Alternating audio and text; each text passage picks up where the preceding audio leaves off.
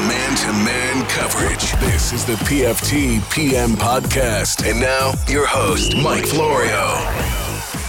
It's a Monday edition of the PFT PM podcast. Training camps opening throughout the National Football League. We're 1 week away from the return of PFT Live. We will have three, that's the plan, 3 editions of the PFT PM podcast this week. Today, obviously, Monday.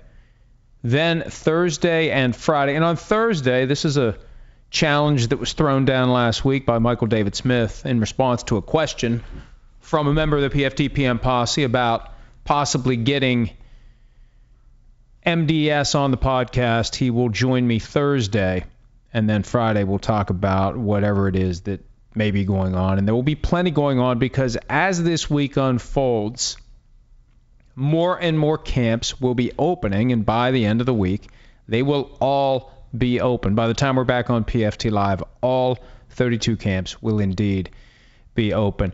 Format for today, very loose and non-structured.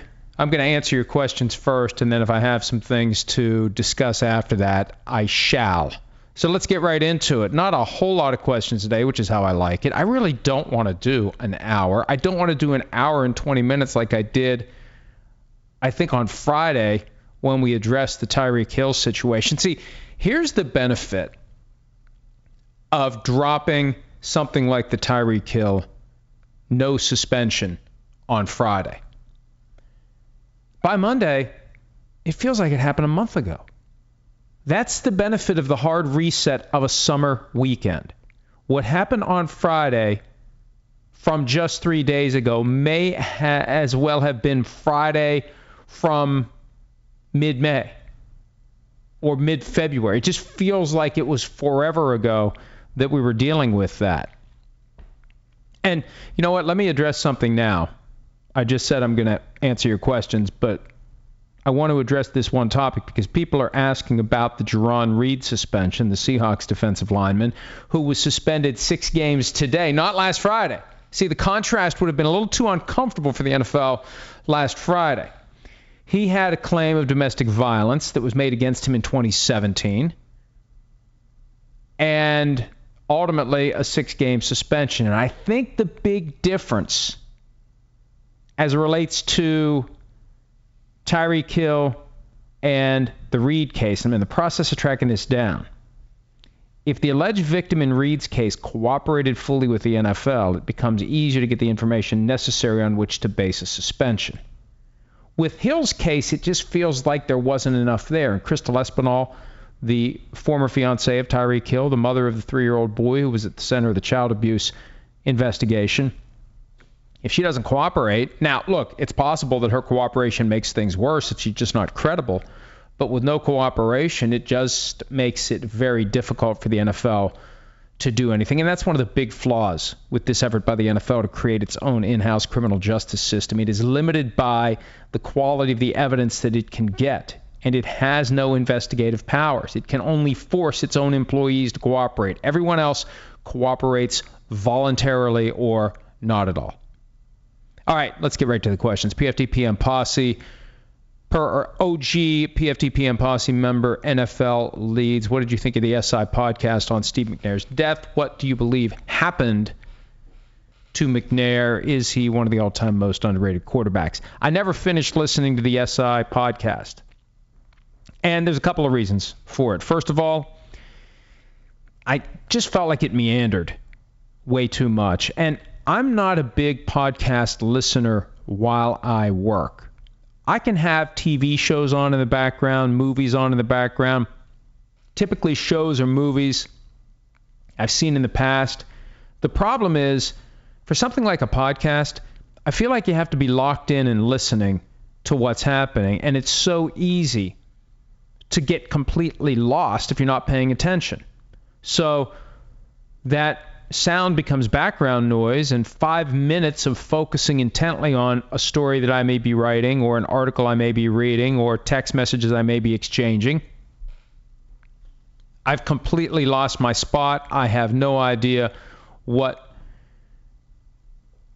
they're talking about. and then I rewind it, and it just gets frustrating, and I eventually say, that's it, that's enough, I've moved on.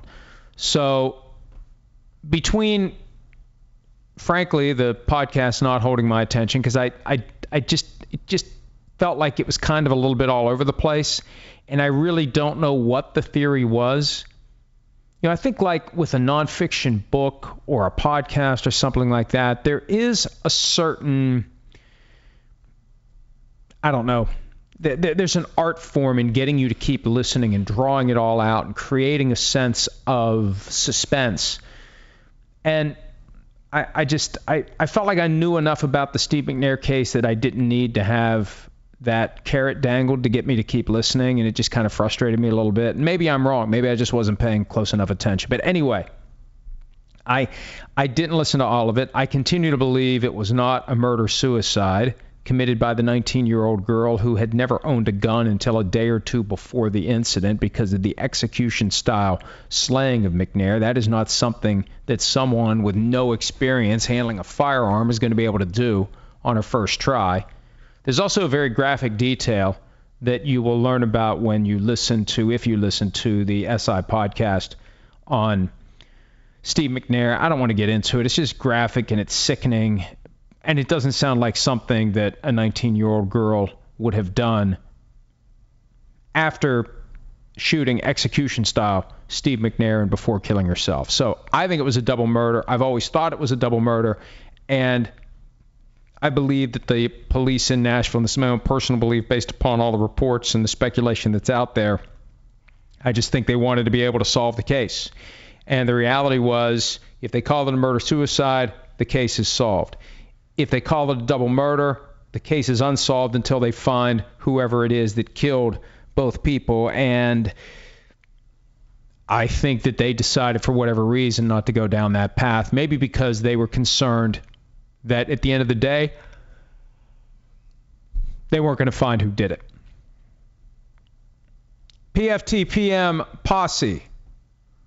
Why don't players and agents work together more often when negotiating for players on the same team, similar position, value, etc.? It would benefit the players financially, and if maximizing their income for family future truly is the number one priority, what are we missing here? Here's what we're missing.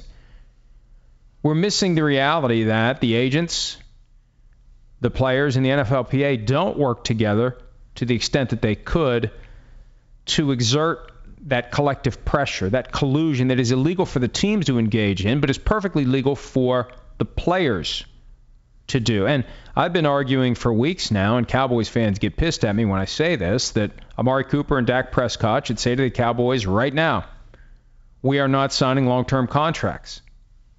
You will have to choose next February which of us you're going to apply the franchise tag to, and the other one will become an unrestricted free agent. And the one who has the franchise tag applied to him should then partner up with Ezekiel Elliott and say, in 2021, neither of us will have signed long-term contracts. You're going to have to tag one of us and let the other one become a free agent. Now, look, I think that is a great strategy if you can hold it all together. The problem is if one of those guys has made an offer that he really likes, then he cracks. Because, see, once you sign one of the guys to a long-term deal, then you have the franchise tag available to the other one. And you really need a strong commitment by the players, by the agents, to hold firm. And it would be easier to do if the players were all represented by the same firm. The problem is you get yourself into a conflict of interest because there's only so many dollars available.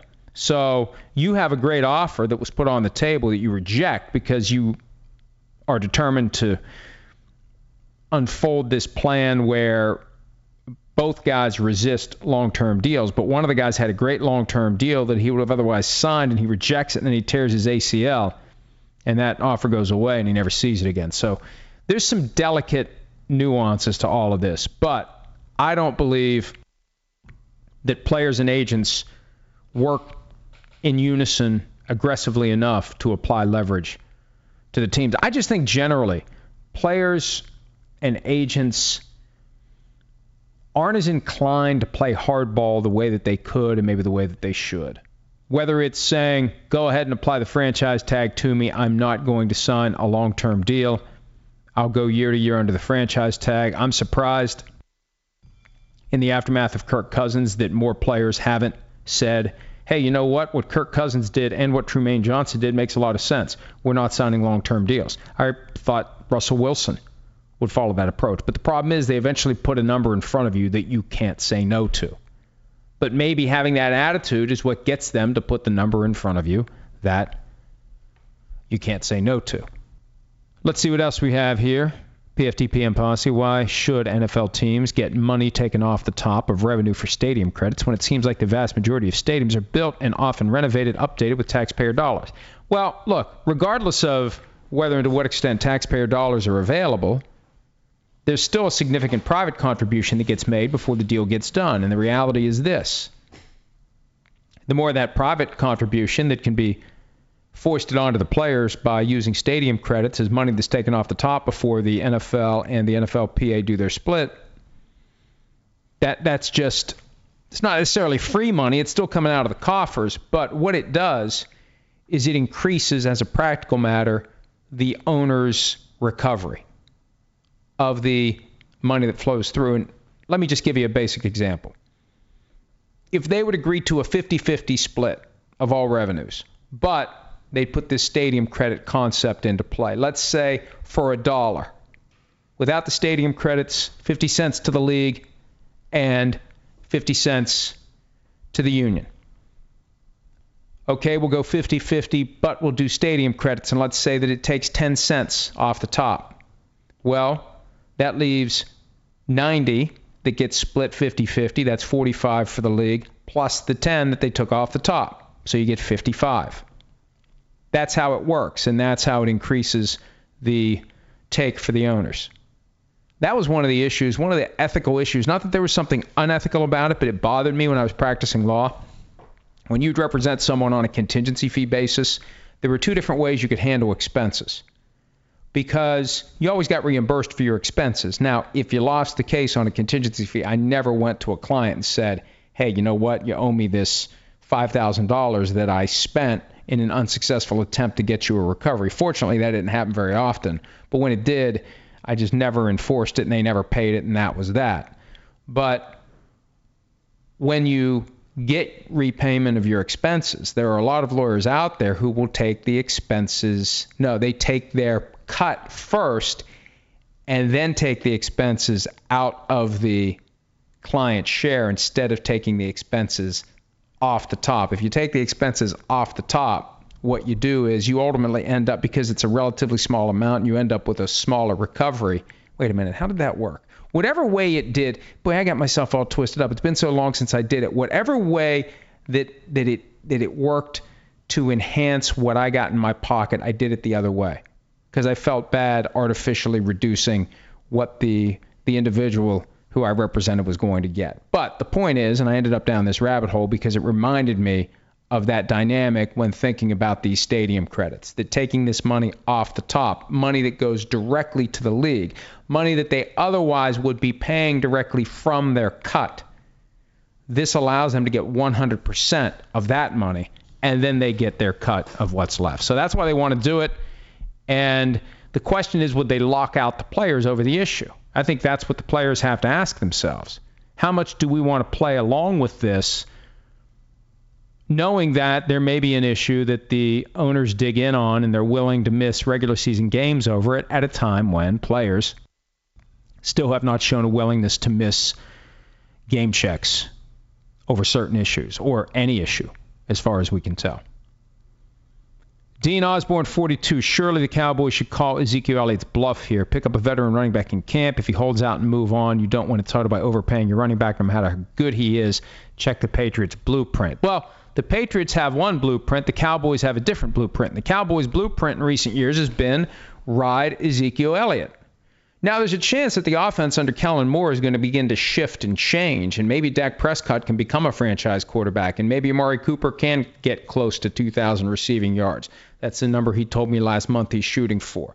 And maybe come next year, you don't need a workhorse running back. But look at what the Cowboys were the year between DeMarco Murray and Ezekiel Elliott.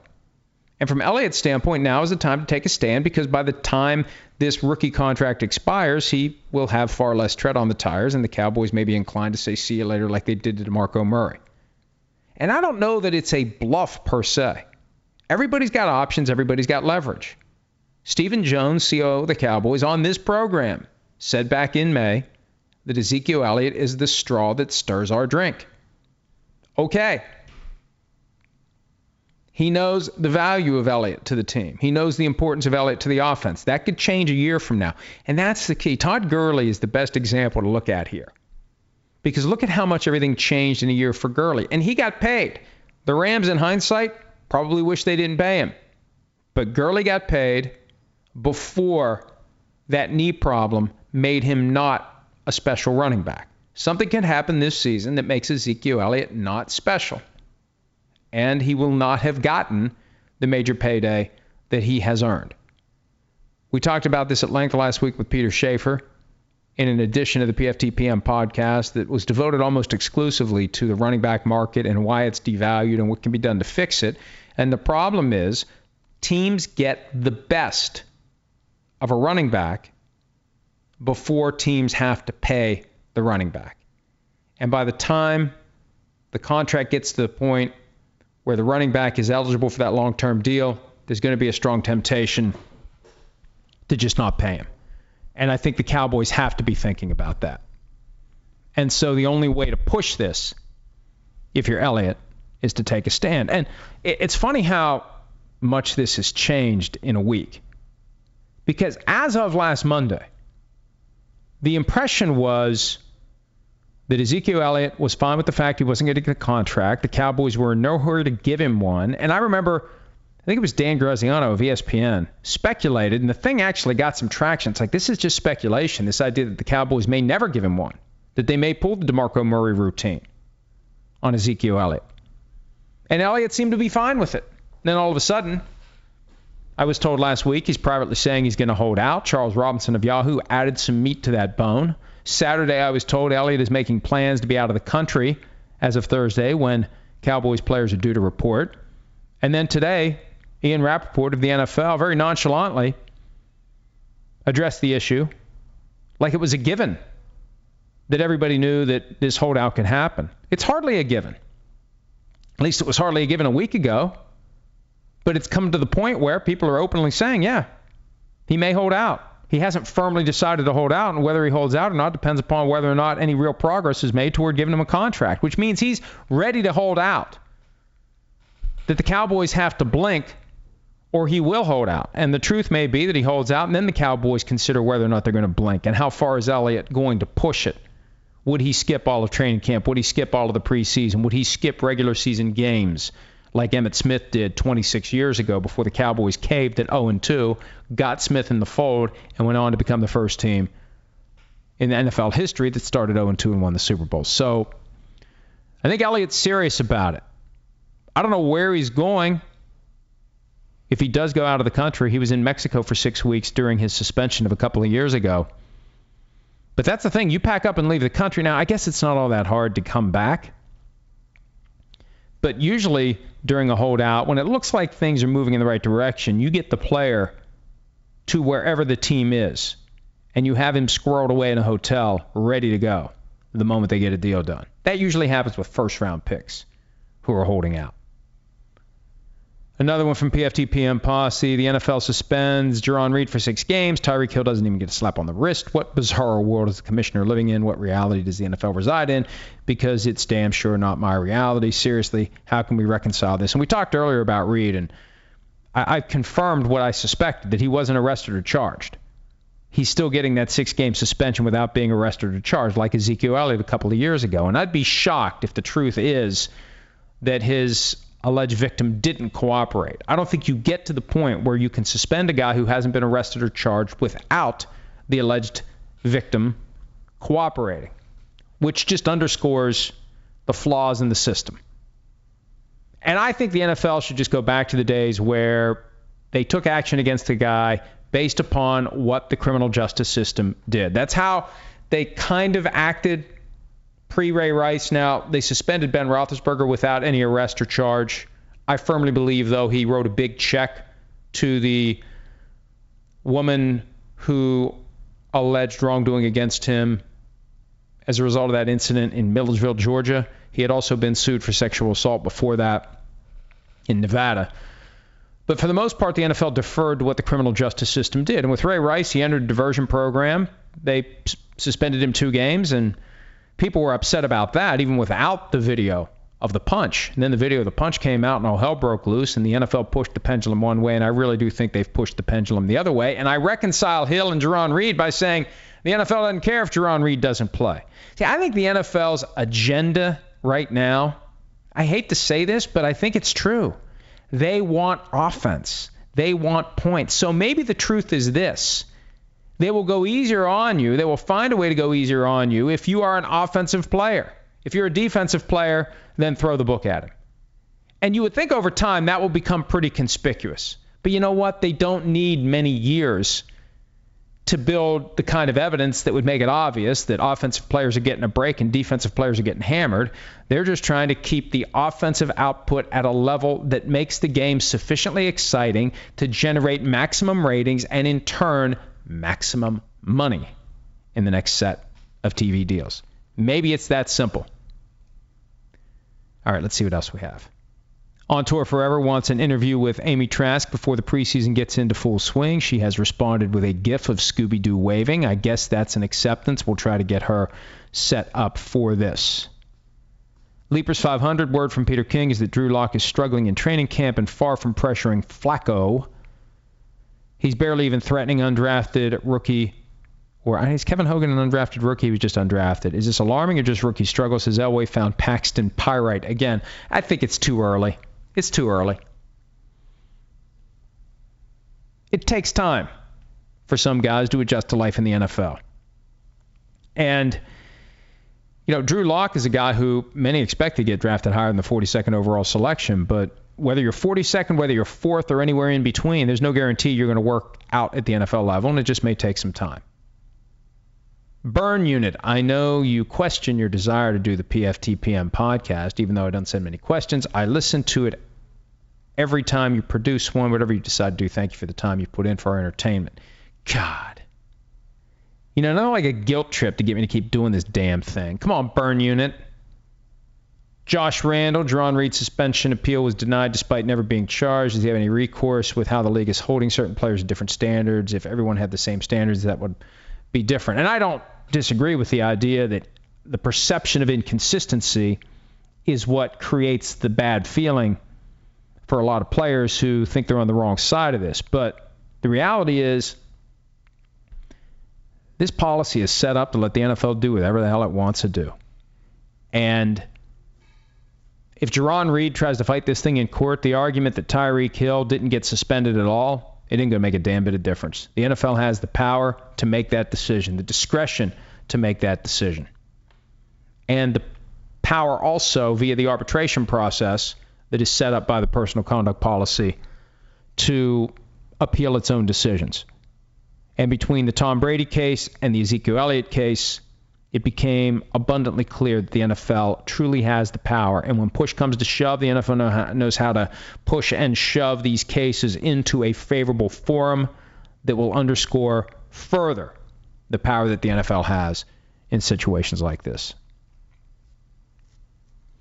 Justin Sandu, how do you think Al Riveron will handle pass interference reviews where there was clearly defensive holding just before the ball was thrown, but no PI with the ball in the air? Well, that's not reviewable. So it's not about whether or not there was illegal contact before the ball was in the air. And you raise a great point here, and this is one of the reasons why I'm glad I do this. Because will there be situations where Al Riveron breaks down frame by frame, and we're meeting, it's supposed to,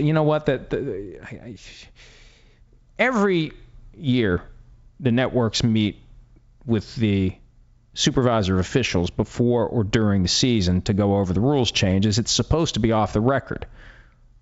The fact that the meeting that Al Riveron had with NFL media was clearly not off the record, and multiple members of NFL media wrote about it and talked about it, creates kind of a weird posture right now. I don't know if ours is on the record or not. But one way or the other, I'm going to try to get resolution and an answer to this question of whether or not the review will include looking at any potential pre-ball in the air contact that becomes pass interference. And I assume that if it's clear the ball's in the air. Now, what do you have to do? Do you have to cross-reference multiple camera angles? I know they've done that in the past for, whether or not both feet are on the ground, whether or not the ball's out. They'll look at two different angles. Can you look at two different angles and determine the ball is out? I guess you can if they're timed up perfectly. And if the ball's out when the hold is happening, and if the hold is clearly happening, and it's significantly hindering the ability of the receiver, then I guess it's pass interference. Even if that's not the kind of call that creates the kind of uproar that prompted the NFL to put this new device in place. This has the potential to be a mess from the standpoint of how many times it slows down a game, how many times somebody throws a red flag, how many times we are watching and waiting for some arbitrary decision. And sometimes it's right, and sometimes it's not right. And that's the thing that I keep coming back to. The commissioner has the authority and the ability to go to Al Riveron and say, hey, Al, here's how this rule is going to be implemented. It's only there for the truly obvious mistakes. This is not an invitation to micromanage the way that we micromanage whether or not 2 feet were down or whether or not the ball was out before the knee hit the ground. Those are objective things that can be perceived in that replay function. Whether or not, for example, Stephon Gilmore significantly impaired Brandon Cooks on a play from Super Bowl 53 that Riveron now says should have drawn a flag via replay review, and you look at it and you say, how can the 50 drunks in a bar say that was a bad call? That's what it's supposed to be. It's supposed to be a device to prevent another Nickel Roby-Coleman of the Rams blowing up Tommy Lee Lewis of the Saints. That's it. We'll see how it plays out. But I like this question, although I'm troubled by this question, of clear defensive holding just before the ball was thrown, but no PI with the ball in the air, because the question's now going to be, in those situations, is there visual evidence that the ball was in the air at the time that holding happened? Gears of Ted, why is the spread offense taking so long to make it into the NFL? Well, the spread offense is a very generalized term. I mean, the college spread, where the quarterback lines up along with all the other players and the quarterback looks over at the sideline and is told what to do, or at least is told into his helmet what to do instead of huddling, instead of having any discretion whatsoever, and basically is being manipulated like a figure in the Madden game. That is happening because coaches have finally realized we're getting these guys coming out of college who aren't ready to run an NFL offense, so let's just run the offense they know how to run. But the concept of spreading guys out, that's been around for a long time. And that's just driven by where you think you can create mismatches. Remember the Patriots started doing that 15, 16 years ago. They would do it to the Steelers all the time. Just spread all your guys out and dilute the ability of the defense to cover everyone. And when you have a good quarterback who can find the mismatch, deliver the ball quickly, off you go.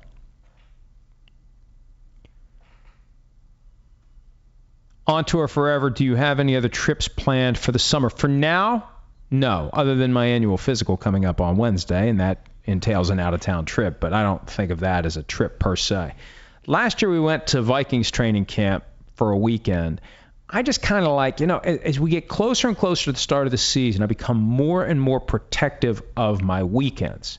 Because when you do PFT Live all week long, PFT PM 3 times a week or more, post at ProFootballTalk.com on a regular basis, it's nice to have a Saturday and Sunday when I can just kind of exist and only write stories at ProFootballTalk.com. Throwing travel on top of it makes it a little more hectic and a little more stressful, because what's happening is when the season begins, the end of the week, Saturday off you go, Sunday is an all-day 18-hour marathon, Monday up early, do the show, travel home, and get home and get right back at it. So I like having that Saturday and Sunday, those last few Saturdays and Sundays. It drives me crazy when I see those Twitter accounts, only 9 more Sundays until the season starts. It's like, let's just enjoy these weekends, folks. Let's enjoy our summer. I say that all the time. I hate the count. Oh, can't wait. Yes, we can wait. Let's enjoy our lives. Football will be there. Football will be there and gone for 2019 before you know it. Let's not wish our lives away. And I can understand the younger you are, the more likely you are to do that. When you get old like me, you want to savor every morsel. It's the last cracker in the sleep, baby. I want that cracker to last. Let's see what else we have. Tyler Forness, what veteran that is still a free agent is the biggest surprise to you? Oh, don't make me go down the Colin Kaepernick route. Do I have to go down the Colin Kaepernick route? I mean, that still continues to be the biggest surprise, to the point where we're not even surprised anymore. It just is. It's just the way it is. I did a Q&A with Brooks from Sports by Brooks last week, and one of the questions he asked was what ultimately was going on with the Colin Kaepernick situation, and I explained that it was an issue of control more than anything else. You had one of the players who identified a key flaw in the NFL's anthem policy, exploited it, taught others where that flaw was and how to exploit it as well, and the ongoing shunning of Colin Kaepernick, with all of the goofy reasons that were floated a couple of years ago, it just became accepted that, oh, well, guy's never going to play again. And even though a lot of people still think the reasons that were thrown out there a couple of years ago are bogus, we've just accepted the fact that even though he is talented enough to be on a depth chart, he's still out there for reasons unrelated to his ability. On tour forever on a scale of bike wreck to Hindenburg, how much of a disaster show will Hard Knocks be with the Raiders this year? I don't know that it will be a disaster. Here's why. In training camp, everything is about optimism. And Hard Knocks is going to be long gone before the Raiders are in position to go 0-1 or 0-2 or 1-3 or 2-6 or whatever adversity they may encounter this year. It's very easy to project optimism when you aren't playing games. The problem becomes, and this may be more of a function of all or nothing, and I wonder who the all or nothing team will be in 2019. Isn't it weird how we know who the Hard Knocks team is before the process starts, and we don't find out who the all or nothing team was until months after the season's in the can? This year it was the Panthers. We have an opportunity to watch that now, and I did watch the whole thing yesterday. I watched all 8 episodes, and maybe I'm just hard to please, and maybe the behind-the-scenes stuff doesn't do much for me because I have access to like behind-the-scenes chatter all the time, but there was nothing in All or Nothing that I found compelling other than what I wrote about yesterday. Ron Rivera. Man, Ron Rivera. And we're kind of numb to it now. We're desensitized to all the language. But Ron Rivera cussing a blue streak jack in the locker room of the loss to the Steelers. Cam Newton painting in that tapestry with some profanity. Several guys dropping the F-bombs very casually. But there's still flaws with it. They handled the Cam Newton shoulder injury. It was something that first popped up after the come-from-behind win against the Philadelphia Eagles, and they spent a lot of time dealing with that. But, I haven't written this yet at PFT, and it's on my list to address. There were a couple of coaches who were fired by the Panthers during the season once everything started to go to crap. And, of course, there was no footage of the deliberations internally that resulted in Ron Rivera and the team coming to the conclusion that coaches needed to be fired, and there was no footage of the coaches being told that their jobs were ending, even though Hard Knocks makes as a centerpiece every year those moments where players get pulled in and are told that their employment has ended. And I remember complaining a couple of years ago when Jeff Fisher got fired during the season when the Rams were the all-or-nothing team. Now, we had a very compelling scene where Jeff Fisher breaks the news to the team. But what about the compelling scene where Stan Kroenke and or Kevin Demoff break the news to Jeff Fisher? If it's good enough for the players, it should be good enough for the coaches, head coaches and assistant coaches. I don't feel like I wasted my time watching it, but I didn't think it was great. Other than, and there's also the Dante Jackson criticism of him by the coaching staff, and they were very, very aggressive with him about mistakes he was making, and he has since vented about the way he was treated. I'm surprised that any team would do that to one of its own players. Now, look, it gives you a very real glimpse into how things work, but there's a line there that you don't want to cross. And look at it. They were all over Jackson, and that got included in the show. And again, as I mentioned, the assistant coaches who got fired, it was just a moment that Ron Rivera blurted it out in a meeting with other coaches, and that was it. Everybody moved on. So I think that it's always challenging with Hard Knocks and with All or Nothing to respect the players and to not exploit the situations where you could very easily show them in their worst moments. So I don't think Hard Knocks is going to be a disaster. I really don't. Now, if it is, that does not bode well for what's going to happen when real adversity comes the Raiders' way. But if you've got Antonio Brown pissed off because Derek Carr's throwing him bounce passes in training camp, then yeah, it's going to get ugly when the real games start. But I think that they will construct the 5 episodes of Hard Knocks in a way that make the Raiders look good. I think before the Raiders finally agreed to do this, they'd be stupid if they didn't exact all sorts of promises, because they didn't want to do it. And I don't think the NFL wanted to have to say to any one team, you must do it. CZ Wald, have you ever gone down a YouTube rabbit hole of The Office outtakes? My goodness, it's hilarious. I've done it before, but not all that deep down the rabbit hole, and now I'm going to end up doing it as soon as we're done here, and there goes the rest of the afternoon.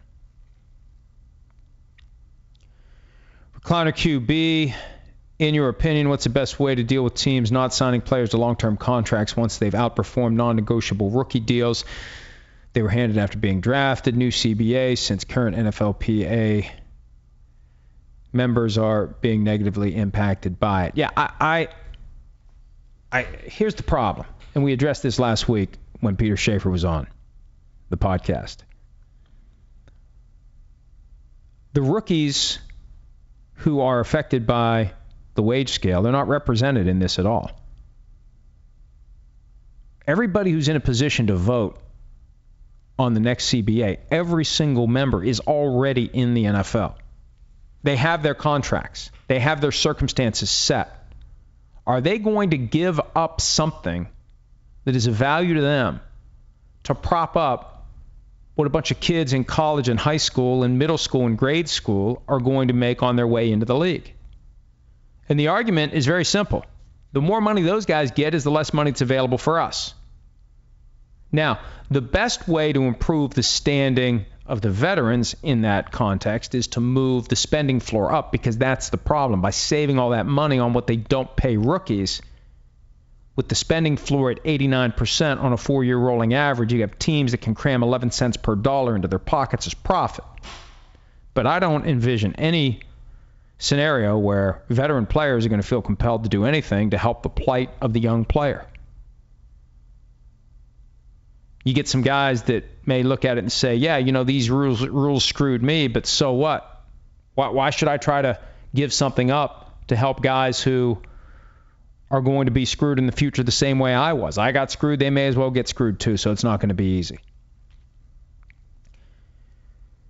Recliner QB, with it appearing that Julio Jones and the Falcons have agreed to a new deal, but not being able to make it official or announce it until a year has passed, why is that rule on the books? Can they get in trouble for breaking it if it's confirmed? Look, if there's a signed contract that's in someone's desk, then the rule's been violated. But I think that rule, the spirit of that rule, gets violated all the time.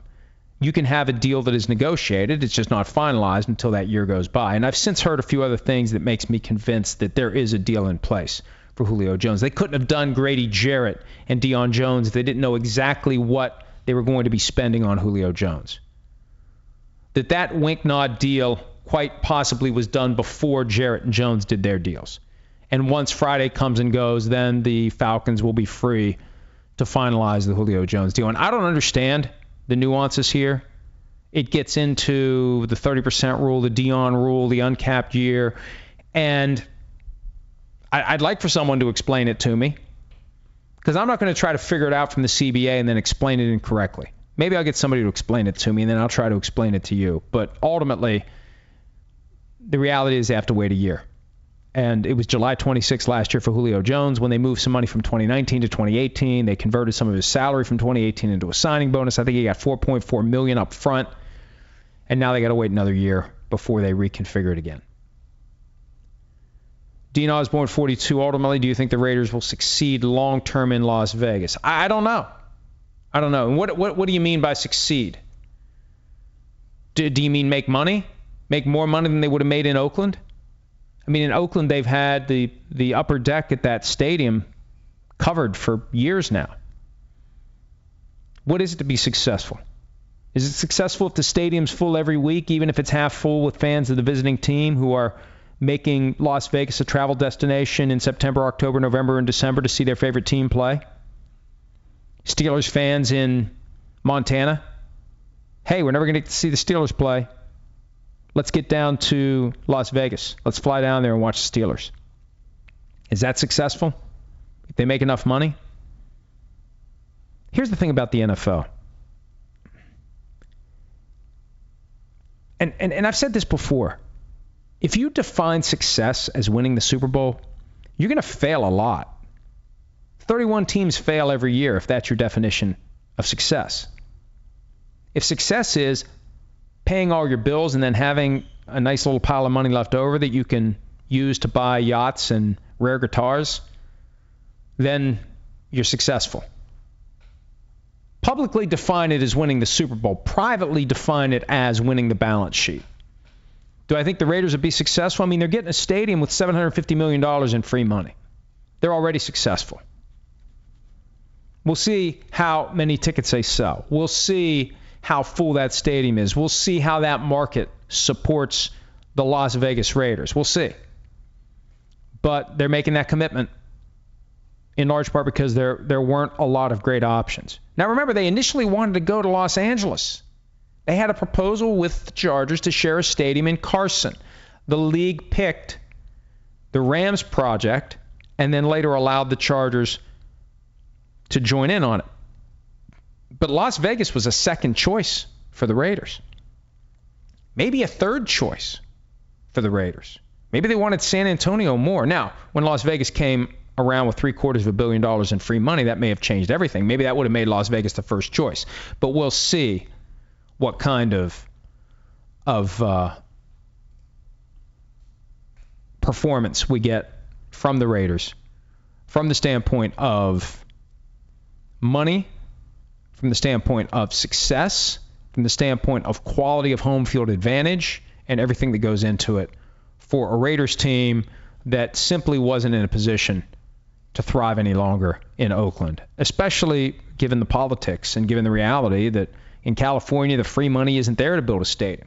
There's no free money for Stan Kroenke. He's paying for all that stuff. And sometimes it's the right decision to make. Pay for it, own it, and earn the money that comes from having it, and not have to worry about answering to any public bodies that want to micromanage how you run your stadium and how you count the money, and you have to deal with this headache and that headache like the 49ers have with their stadium in Santa Clara.